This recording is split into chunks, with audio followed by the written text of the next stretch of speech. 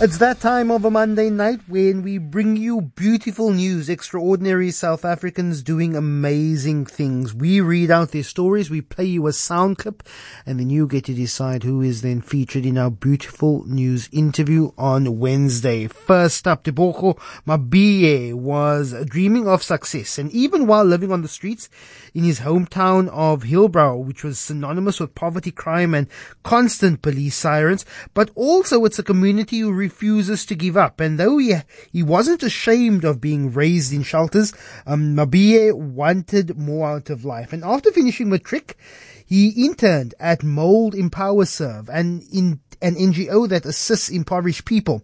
At work, Mabie developed a penchant for the caffeine culture that fueled his co-workers, and whether chatting with each other or engaging in meetings, people in the office always had a cup of freshly pressed Java in the hand. And with the heartbeat of Hillbrow pounding around him, Mabie envisioned starting a cafe. Exactly 2 years after announcing his goal, he opened the doors of Hillbrewed Coffee Company, named in homage to the place that inspired him. As a child growing up in shelters, I didn't have much, but I never gave up. I always had a hope that there was something better in store for me. I was determined to make something of myself, but I never imagined it to be coffee. My name is Tebogo Mabie, and I'm the owner of Hillbrewed Coffee Co.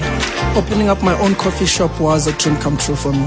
Within Hillbrow, there is a hustling spirit and people trying to make it for themselves.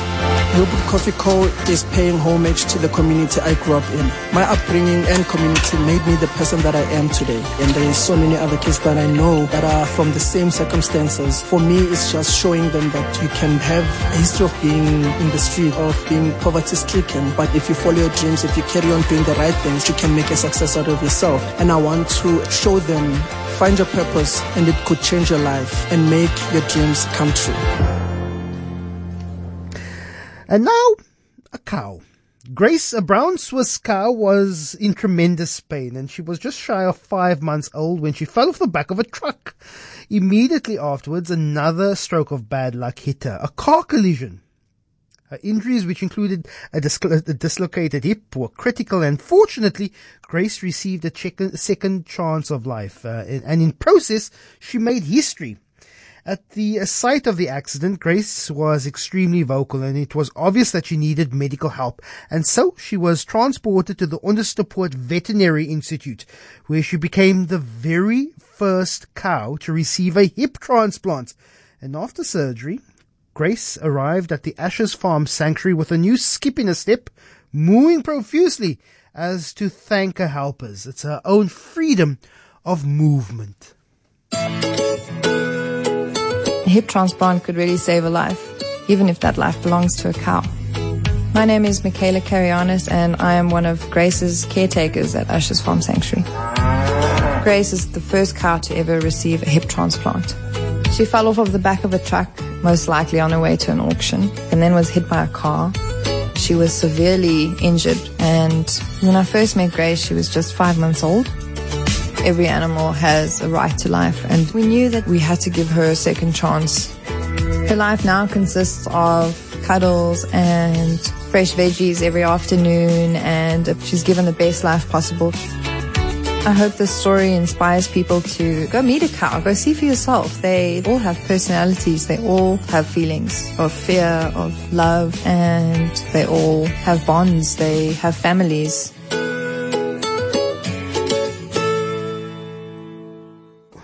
You heard it here first.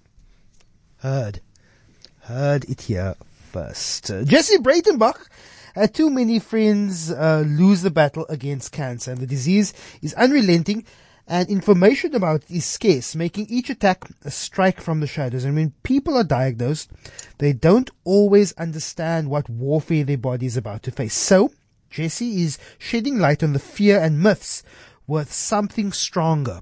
Laughter. And in collaboration with Pink Drive, an NGO that raises awareness to ensure early detection, Jesse created Girl Talk. The weekly comic strip is a humorous weapon addressing questions interjecting stigmas and spreading messages of hope. And the primary characters of the comic, Thuli and Joe, represent the lives of South Africans as they steer conversations towards breast cancer. And the intimations braided into the colorful illustrations encourage those who aren't ill to attend regular checkups while helping patients deal with the reality. My name is Jessie Breitenbach and I'm an illustrator.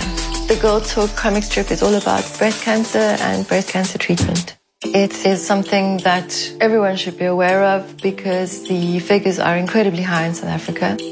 I was asked to collaborate on this comic with Danny Brown, who was a breast cancer survivor.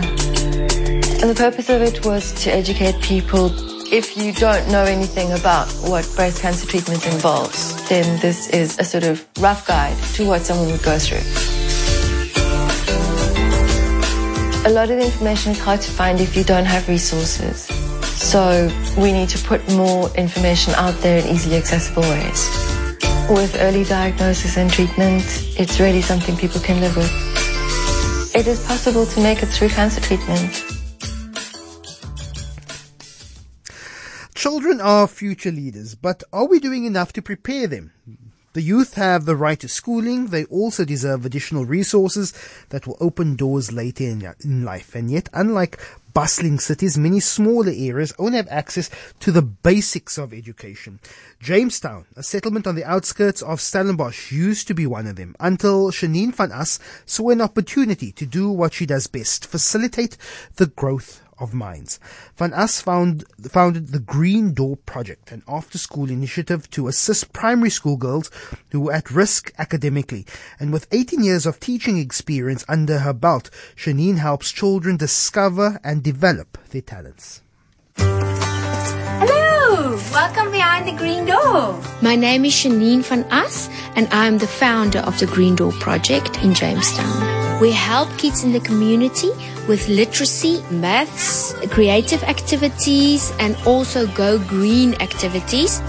I've been a learning support teacher with more than 18 years experience, so it was just natural for me to do something with kids. I think the approach that we take is part of the success. This place with its garden and everything that is so colorful and beautiful just makes them also feel colorful and beautiful. By spending time here, they do transform in this wonderful girls full of self-esteem, where they dream big and they just flourish.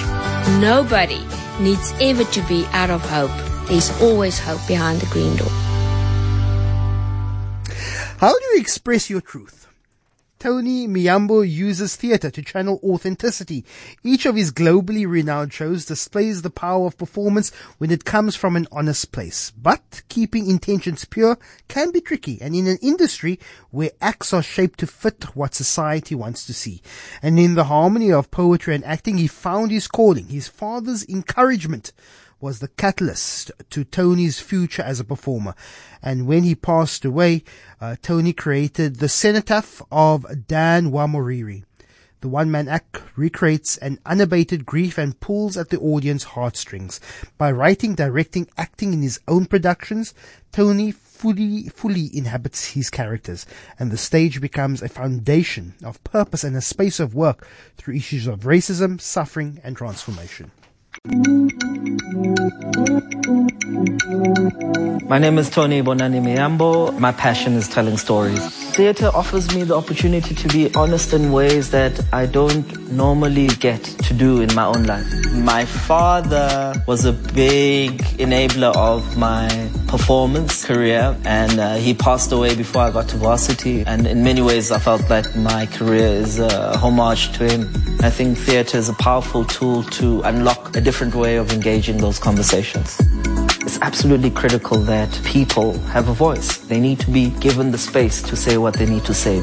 My work is creating the opportunity to have conversations that we usually shy away from. I think we as South Africans shouldn't be afraid to show our truths, because it's what makes us who we are, and we should never be ashamed of who we are. Theatre helps me understand myself a little better every day. And finally, talking about marine conservation isn't enough. The shocking state of our beaches demands immediate attention. At coastal rock pools across the world, octopus, starfish and anemone compete for space with cool drink bottles, sweet wrappers and fishing gut. These plastic items absorb harmful chemicals and pollutants. Over time, they break down and are ingested by sea creatures, bringing toxins into the food chain. A crisis of this magnitude warrants a collective movement. Anya Umadin is gathering the masses to clean up their mess. In 2015, she founded the Beach Co-op, a non-profit organization committed to keeping South Africa's seas healthy and plastic-free. I grew up with a close connection to the sea, so looking after and protecting what I love has been something that's very important in my life.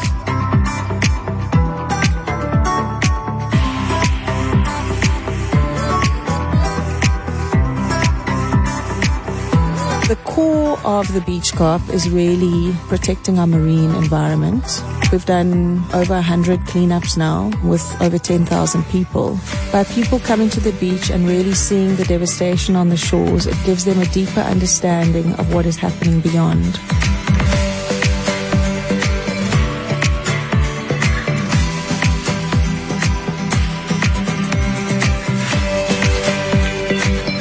We don't have to lose the natural beauty of our world. There is still time to make a difference. And that's our beautiful news for this week. You can let us know who you want featured in our beautiful news interview on Wednesday. Message us on 072 567 1567.